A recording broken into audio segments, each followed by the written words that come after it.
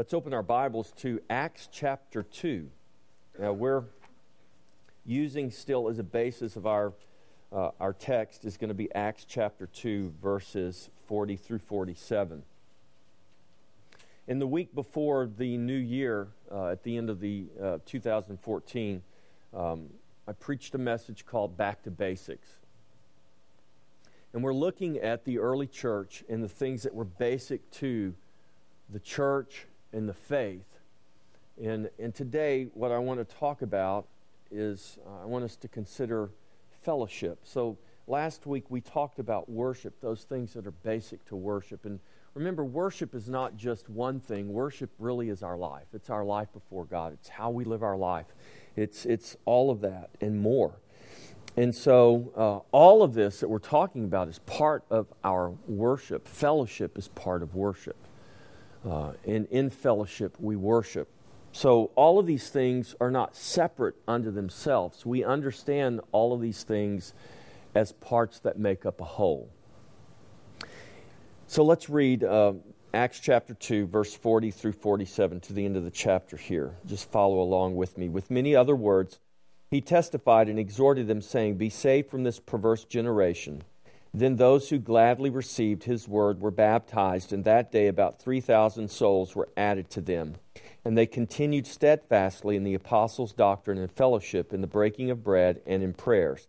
Then fear came upon every soul, and many wonders and signs were done through the apostles.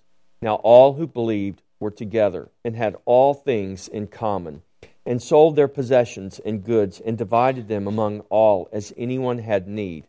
So continuing daily with one accord in the temple, and breaking bread from house to house, they ate their food with gladness and simplicity of heart, praising God and having favor with all the people. And the Lord added to the church daily those who were being saved. Father, we ask that you would open our hearts and our minds to your word, to your gospel today. And that you would, by the power of your Spirit, illuminate your word, that it would shine, Lord, as a light in our heart, to reveal to us, to make known to us, that we would clearly see your glory and have the knowledge of that glory in the face of Jesus Christ. We thank you, Father. Amen. All right, so verse 42, they continued steadfastly in the apostles' doctrine and fellowship. This word fellowship is what we want to consider today, and we want to consider the basics. What's basic to our fellowship, and what is the basis, or what is the foundation? What is our fellowship founded on? Specifically, our fellowship in Christ. This word fellowship is a Greek word. It's koinonia. And it's a word that means fellowship. So in the church world and in church language, when we talk about fellowship, there's all kinds of things that come to your mind, right? I mean, fellowship. You think about food, right? Because what church fellowship is without food? We don't have church fellowships without food. At least we don't here. And so when we talk about fellowship, hey, we're going to have a fellowship. We kind of seem to gravitate in our mind to this picture of this gathering of people with all this food, and that's fine. But our fellowship is so much more than that. That's really not in reality what this word fellowship means. That can be a part of fellowship. So Super Bowl Sunday, we're probably going to have a fellowship, and we're going to get together and watch the Super Bowl, and we might play flag football, and we can call that fellowship. But the word koinonia, the word fellowship in the Bible, is so much greater than that. That's really not the focus of this word. It's not just getting together and having a party or having a potluck. And so what is basic and what is the basis of our fellowship? So all the things that we see described in the early church give us a picture of the fellowship they had with one another in Christ. So as we just read these verses of Scripture, we go through there and we see that they were baptized. What did the baptism do? That baptism identified them as members of that fellowship. It was the sign of their membership. It was the sign that they were part of this new covenant community, this fellowship of believers. They continued In the doctrine, what is that word doctrine? It means instruction or teaching. They continued in the instruction and the fellowship of the apostles. The apostles were part of the fellowship, instruction and teaching. This is part of our fellowship today. And we are being instructed from the gospel. This is the apostles' doctrine. This is the doctrine of Christ. This is our instruction. They continued in that. They broke bread together in communion. They prayed together. They had all things in common, the Bible says. They shared with one another as any had need. They continued, it says, in one accord. They had one heart, one purpose in what they were doing. They shared their homes and they shared their food with gladness, the Bible says. And they praised God together. So these are all defining parts of the fellowship they had, that they had entered into, but these things are not simply superficial acts of unity. I want you to understand this. They're not just superficial acts of unity or kindness or of religious service. So a lot of people go to church every Sunday because they feel like it's their religious duty to do so. And if they don't go, maybe God might be upset with them. Maybe the hard times they've fallen onto is because they haven't been as regular as they should be, so they become more regular. That's not what this is all about. God's not someone that we manipulate through our lifestyle. God is someone we worship with our life. He's the object of our worship. And our worship of God is basic to who we are if we are believers. And it is so with our fellowship. Our fellowship is basic to who we are if we are believers. So all of these things were parts, and they describe what the fellowship looked like. But true fellowship is much deeper than just these superficial things that we can do on the outside. So fellowship is a deep unity. It's a deep and abiding unity that we have in Christ and with one another. True fellowship is not based simply on common interests or established institutions or anything that is superficial. True fellowship is much more, and it goes much deeper. True fellowship is based spiritually in the new nature of the new birth. Jesus said to Nicodemus, unless a man be born again, he cannot see the kingdom of heaven. Something fundamental, something at the very depth of our core has to happen. There has to be a change that takes place. There must be a change in our nature. There is a common salvation in our fellowship, a common salvation in one Savior, and a trust and a freedom born out of God's love and God's grace for each one and for one another. So the same love and the same grace that's been extended to me is the love and the grace that I am to extend to each one of you. The same love and the same grace that you have received from God is the same love and the same grace that you are to extend to one another. This is fundamental to our fellowship. So our fellowship is with one another in Christ. It's a deep association. It's a true communion. So again, this table, or as Caleb talked about today, this board. Now think about your table at your house, your dining room table. I'm sad to say that in our modern culture, we've kind of lost this. It used to be that the table was the place where the family gathered around and they ate all their meals together and they fellowshiped together. In our modern culture, with our modern schedules, we have unfortunately lost that in many ways. But this is what this table represents.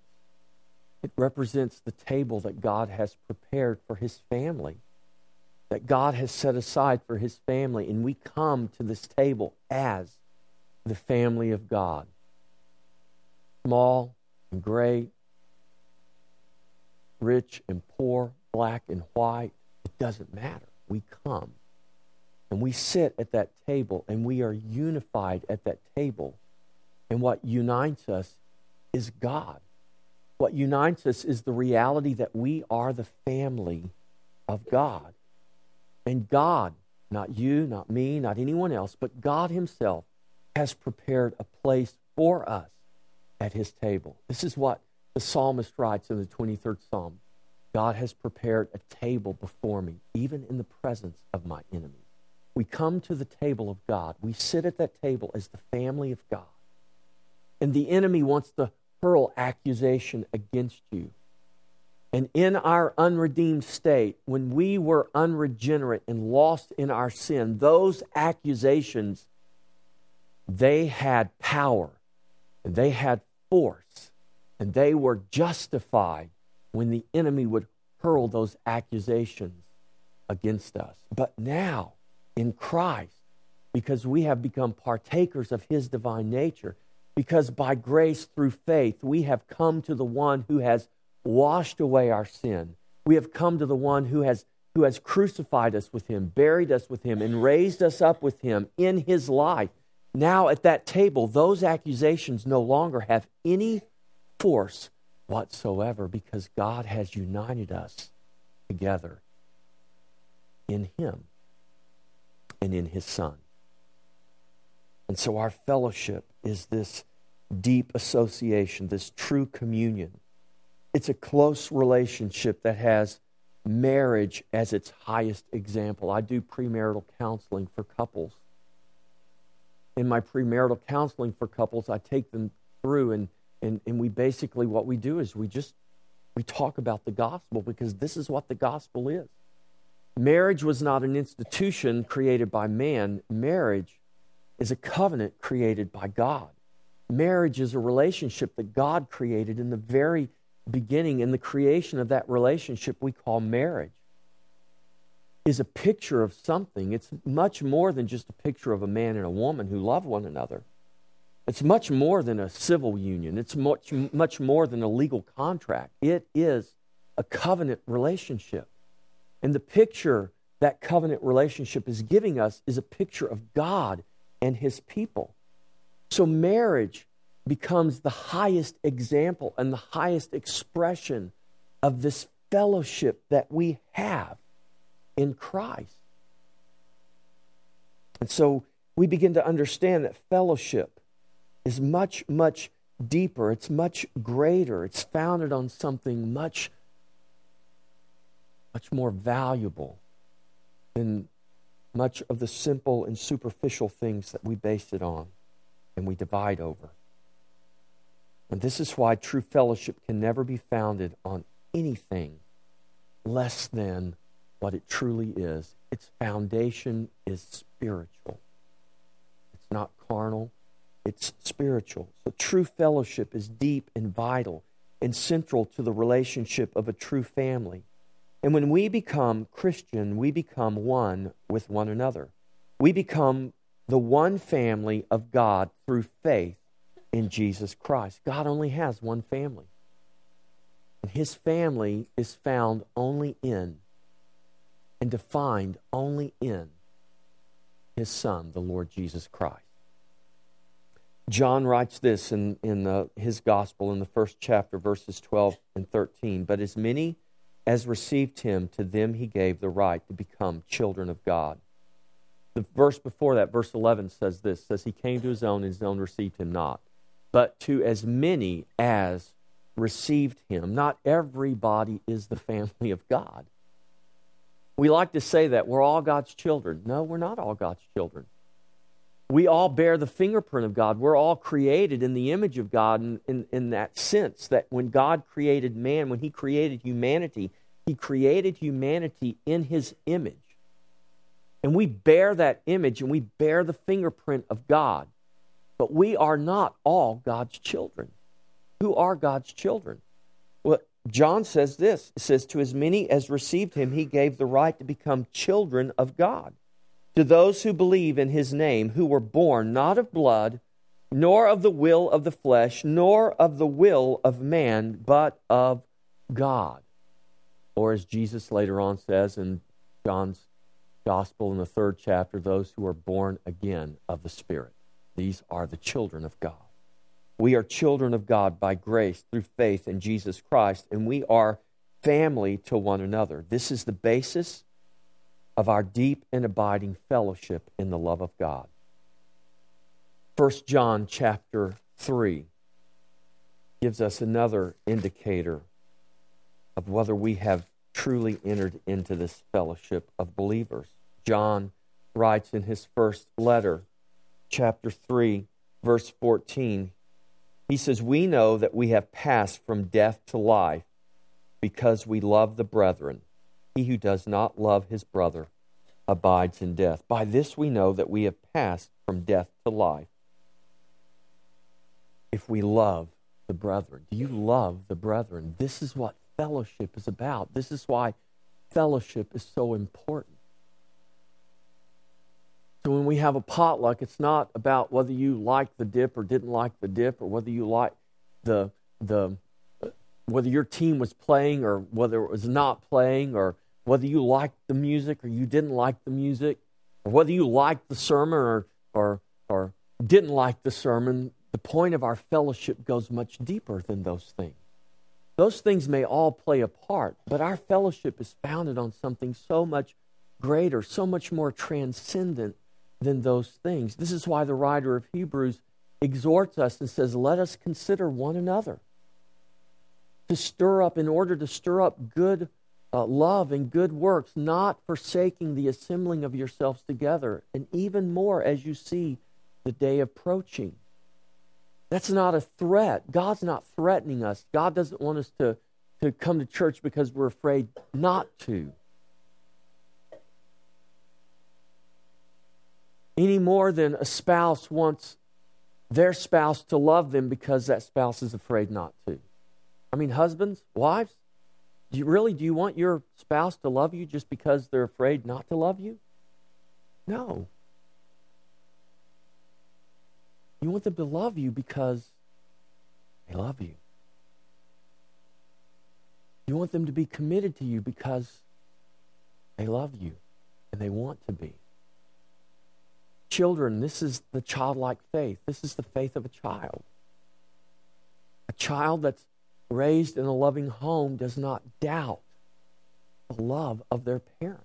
I know there's dysfunctional homes, and I know there's children all over the world raised in dysfunction who don't know the proper love of a parent. This is why the Bible gives us this picture of what love is.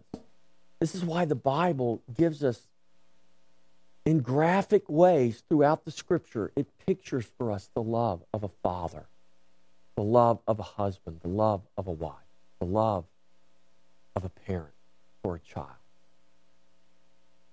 It gives us these pictures because it's communicating to us the way God loves us and the way we are to love one another. And our fellowship together is founded on this love. And it's not broken and it's not divided because something has disrupted that love or something has brought a conflict in the midst of that love. So fellowship. We see our identity, our instruction, our communion, our intercession, our purpose, our provision, our unity, our homes even, our worship. In fact, all that we are, we have in common fellowship with one another in Christ. This is what we see pictured in these verses in Acts 2, verses 41 through 47. We see that they have all of these things in common. And what we have in common is basic too, and it's the basis of our true fellowship. We have in common these things that form the foundation of our fellowship that everything else is built upon. So I want to draw your attention to three things that we have in common that are the basis of our fellowship. We have a common nature. So that is the identity of nature that comes from the new birth through faith in Jesus Christ. When we are born again, we are regenerated into a new creation, the Bible says. with a new nature. The old is passed away. Behold, all things have become new. And we have a common nature born out of the new birth through faith in Christ. Now, we might be from varying nationalities, varying ethnic backgrounds. We may come from different places. We have different parents.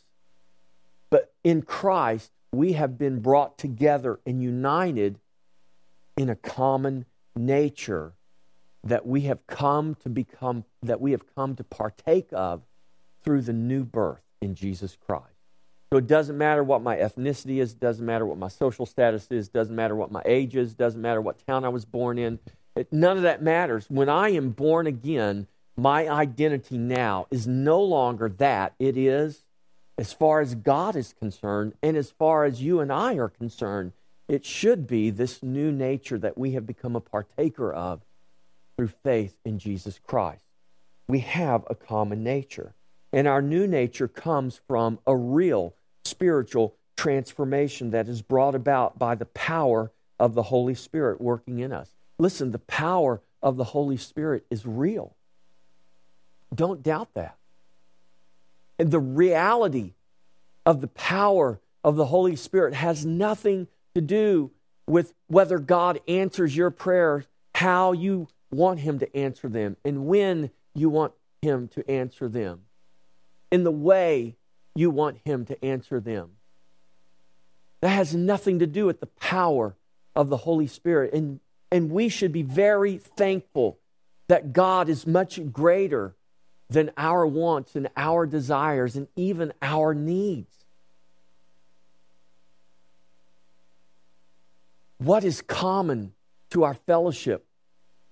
One of the foundational things that is common to our fellowship is our nature that comes from the new birth. That means something real happens inside of us.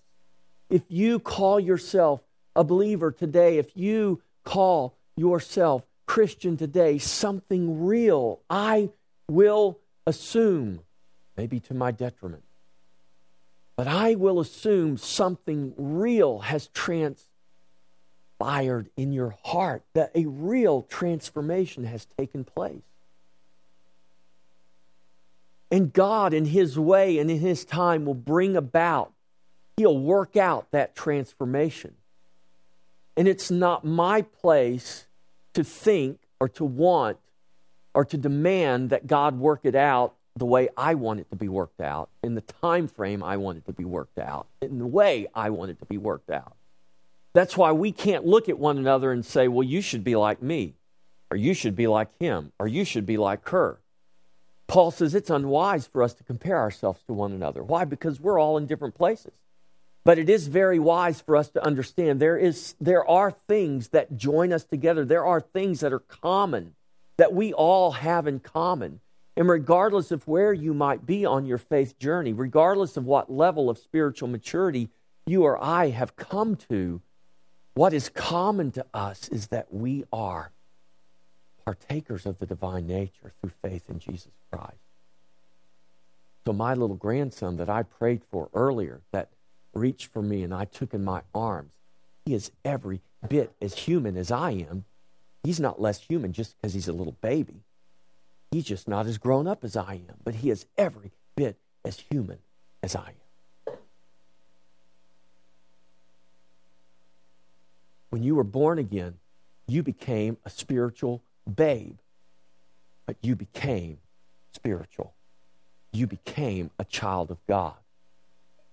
And there may be others who are more mature in their spiritual life than you are, but you are just as spiritual, and you are just as alive, and you are just as born again, and you possess the nature of God and the life of God just as much as they do.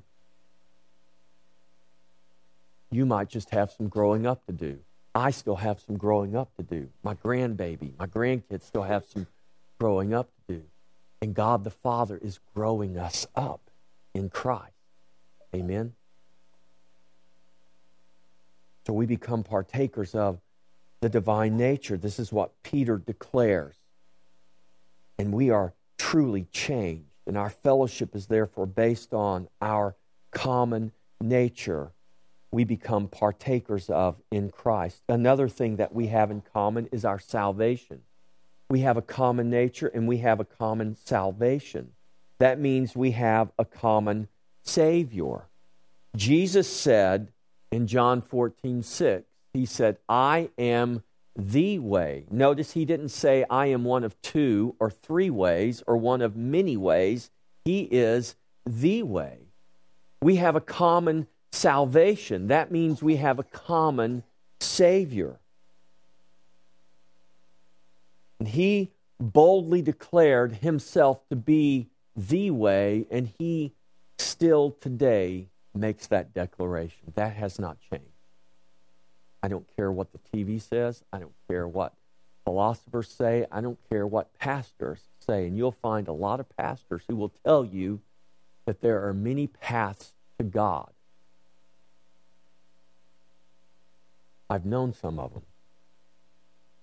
And I will sit in meetings with them, and I will be polite to them, and but I do not count them as part of the fellowship. Because you cannot believe something and be part of the fellowship. Do you understand the difference? Men, ladies, when you go out in public, in whether it's in your jobs or in your daily activities, men, you meet women that you have to work with. But you don't have the same relationship with that woman as you do with your wife. You better not. Or you better repent.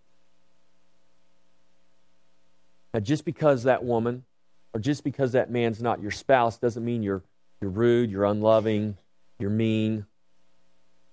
Not at all. But you recognize fundamentally, I do not have the same relationship with this person as I do with my spouse.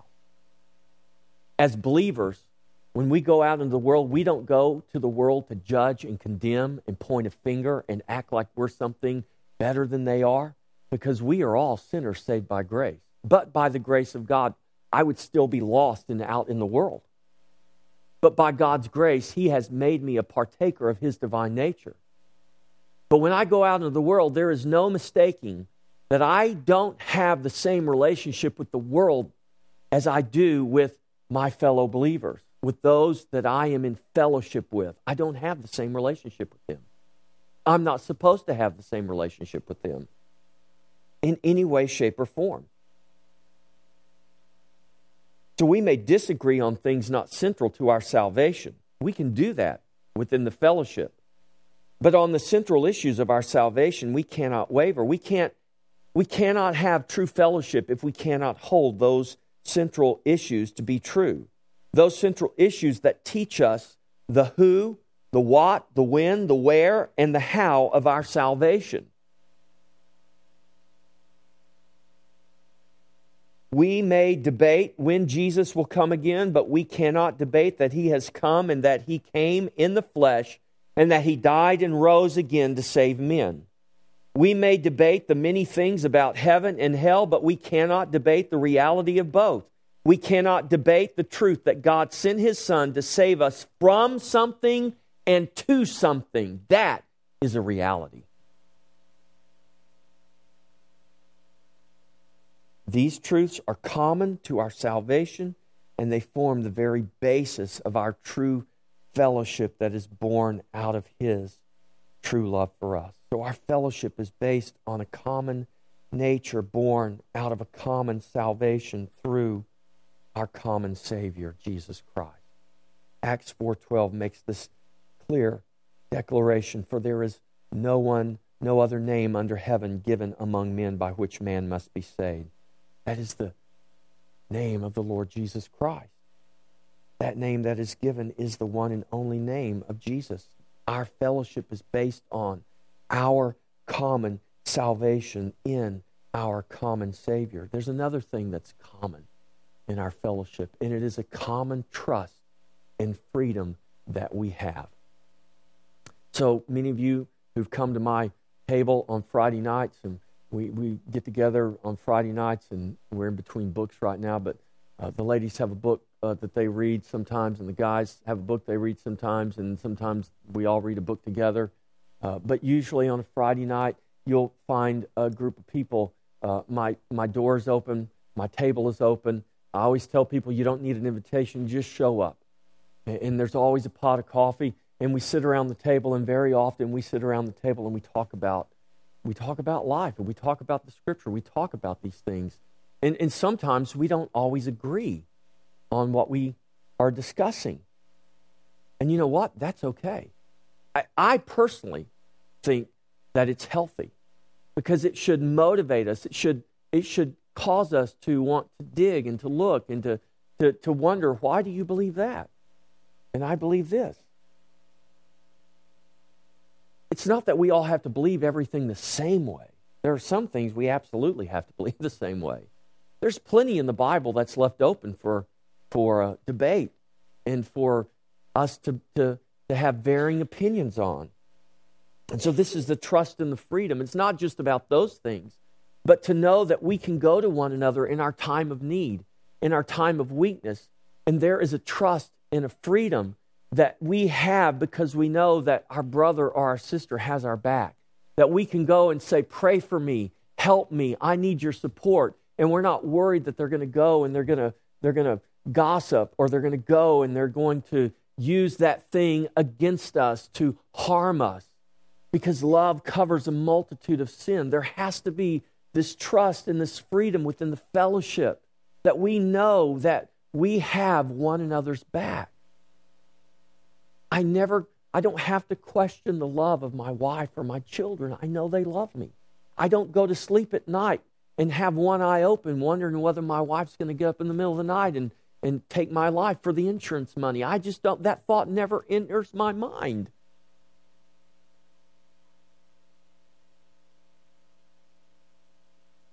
There is a trust and there is a freedom.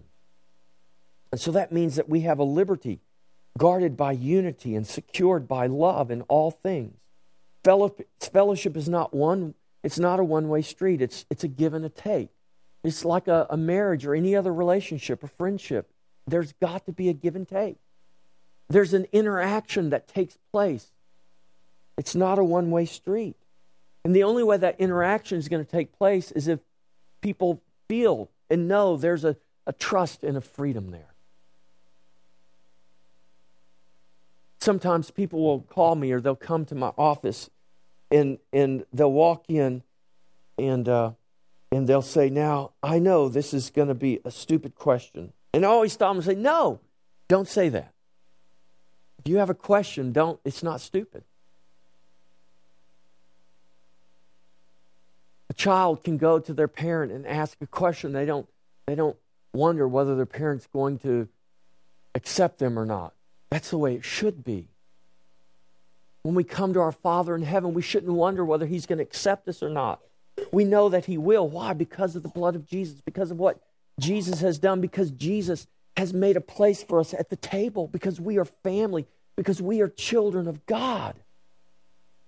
And if God accepts us that way in the fellowship that we have in Him, then we are to accept one another that way in the fellowship we have with one another in Him.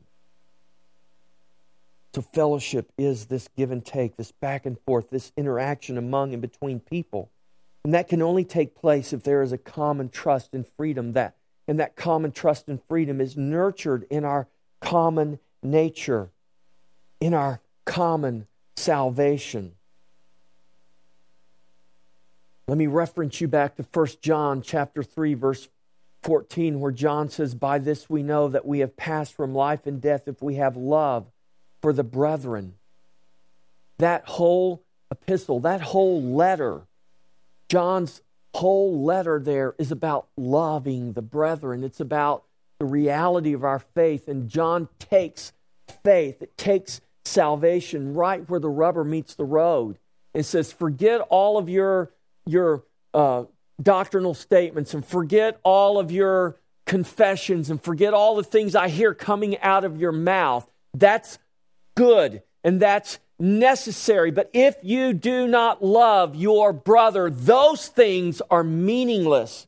Those things only have meaning if we have love for the brethren. And he says, you have passed from life to death. You know that you have passed from life to death if you have love for the brethren. If you love the fellowship. Because the brethren is the fellowship. And you can't separate the fellowship from the brethren, and you can't separate the brethren from the fellowship.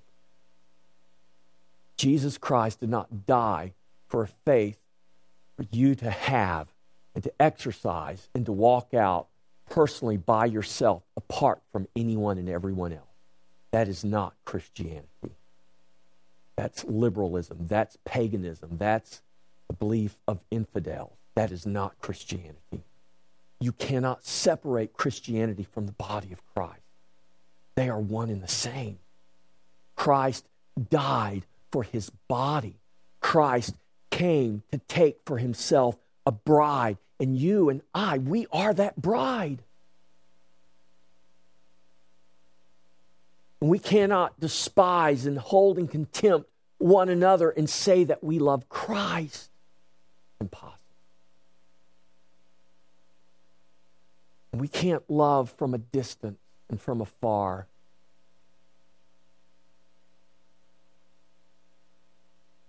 Be like the husband who never came home but kept calling his wife and sending notes saying, I love you, honey. I'm just not coming home. But I love you. Rest assured I love you. Rest assured we're still married. Rest assured you can still have my name. Or the wife, the better picture would be the wife who says to the husband, honey, I'm still going to take your name and I love you, but I'm not coming home. I'm over here with this other man. But I want you to know I still love you. I still want all the benefits of having your name. I still want all the benefits of being called your wife. And I want you to know I love you. But she never comes home. She never fellowships with him. She never has intimate moments with him. There is no real relation. It's only in name.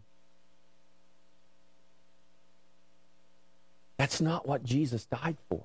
Jesus died for something real. Jesus died for a real people. He died for a real bride, a real fellowship that's founded on a common nature and a common salvation and a common trust and freedom. And we know that we've passed from life and death because we have love for the brethren, because we love the fellowship.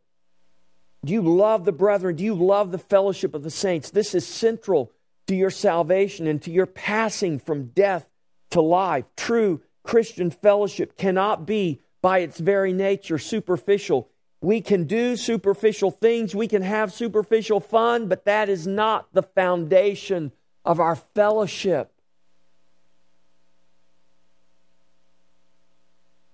We can go hiking and camping. I love to hike and camp. And some people can call that superficial. But I love to hike and camp with the people of God. We always, say, hey, anybody that wants to come on. Now, not everybody likes to hike and camp. I get that. Not everybody likes to drink coffee like I do. I get that.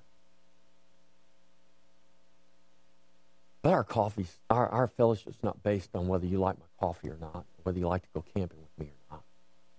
Our fellowship is based on something much greater than that.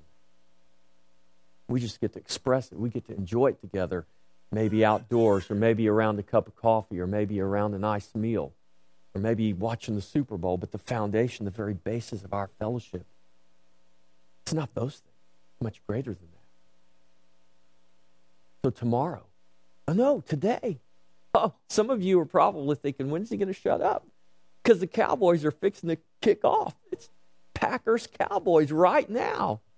Go Cowboys. Some of the cheeseheads aren't here today. One of them is, though. Marvin's a cheesehead.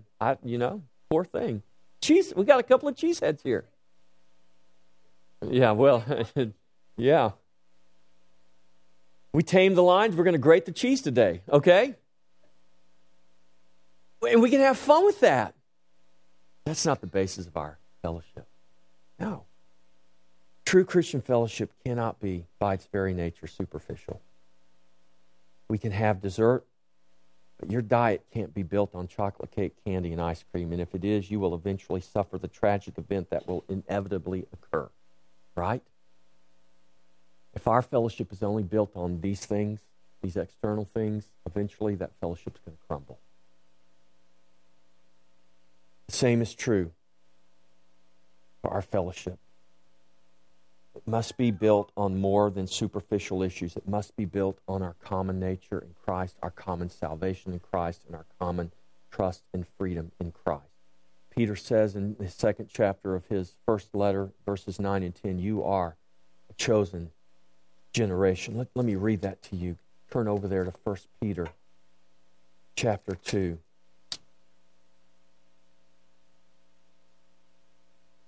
Verse 9, but you are a chosen generation, a royal priesthood, a holy nation, His own special people, that you may proclaim the praises of Him.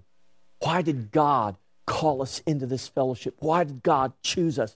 Why did God make us His own special people? So that we could proclaim the praises of Him who did what? Who called you out of darkness into His marvelous light, who once were not a people. You were once not a people, but you are now the people of God. You once had not obtained mercy, but now you have obtained mercy in Jesus Christ. This is the fellowship of the saints. It is the fellowship of God's own special people. You have become that by the grace of God through faith in Jesus. You did not do this on your own, and thank God you didn't. It is the free gift of grace. But do you realize this free gift, and do you see the benefit of being part of this fellowship? You once were not a people, but now you are the people of God. You once had not obtained mercy, but now you have obtained mercy. You who were outside have now been brought inside. You have now been made the family of God. You are called children of God. In 2 Corinthians, Paul writes in the 6th chapter, what fellowship does light have with darkness? What fellowship does the temple of Satan have with the temple of God? And the answer is none. What fellowship does sin have with righteousness? The answer is none. And we're not sinful because we manage our sin very well. It's like the old saying, how's it go? I don't drink, smoke, or chew, or hang with those who do. Listen, drinking, smoking, and chewing may be bad habits, especially if you do any of them in excess, right? But just because you don't drink or smoke or chew doesn't mean you're righteous. Your sinfulness goes much deeper than that. And your righteousness goes much deeper than your ability to manage those things. We were all sinners until Jesus washed us. And we still commit sinful acts and have sinful thoughts. And that doesn't make me unrighteous. It makes me thankful for His grace that in spite of the fact that I still fail on a regular basis, the grace of God doesn't give me a license to sin. It covers me and washes away my sin and gives me a heart that is thankful for the grace that's been extended and poured out. Paul writes in Ephesians 5:8, you once were darkness, but now you are light in the Lord. Walk as children of light. So by God's grace, He has shed His light into your hearts, that we might see and know the glory of God in the face of Jesus. God shone a light in your heart and has brought you into fellowship with Him and with His family. To all who name the name of Jesus, He has given a common nature, common salvation, and a common trust and freedom in Christ. For those in the fellowship of the saints, we have been given His nature, His name, His trust, and His freedom. And we've been given that for this end. And that end is His glory. Amen. Our fellowship is to build up His body. That means our fellowship should be building each other up. We come here week in and week out to worship God, to acknowledge God. But we don't do that apart from this purpose, that we build up one another, that we edify one another. That's what that word edify means. It means to build up. So our fellowship is to build up his body, but above all, it is to glorify him. And in our fellowship that most glorifies him, listen, we will be most built up and experience the most joy, the most peace, and the most love. And in that, our witness will be most effective, the gospel most powerful, and his glory most known. Amen? Let's all stand.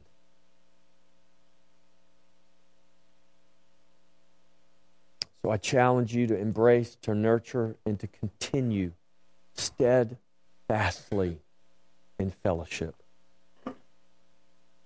To look for ways and opportunities to not only participate, but to extend that fellowship to those in your life and around your life, that they too may come to know the love of God and Jesus Christ.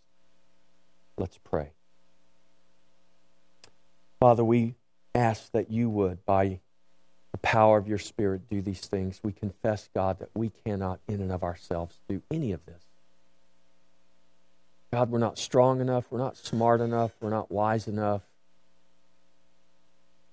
Lord, in fact, the more that you open our blind eyes to see your glory, Lord, the more we come to a realization of our salvation in Christ. The more we are aware of your grace, the more desperate we become. The more we see how needy, how wanting, how weak we really are in and of ourselves. And that's not a bad thing. That's actually, I believe, a good thing. So, Lord, when we find ourselves in weakness, when we find ourselves wondering how we can accomplish something, how we can talk about this, how we can demonstrate this, how we can do this, that, God, we will remember that it's not our place to figure that out. It's our place to come to you, to fall before you in desperation and cry out for your grace, to be the power that enables us to do all things through Christ who strengthens us. Thank you, Lord, that you did not leave us to ourselves, but you came and you died and you rose again and you prepared a table for us and you made a place at that table and you call us family. And even greater than that, God, you call us children. We thank you that we are, by grace through faith, children of God. Bless your children today, Father, and let them be witness to you and bring glory and honor to your name. And all God's people said, amen.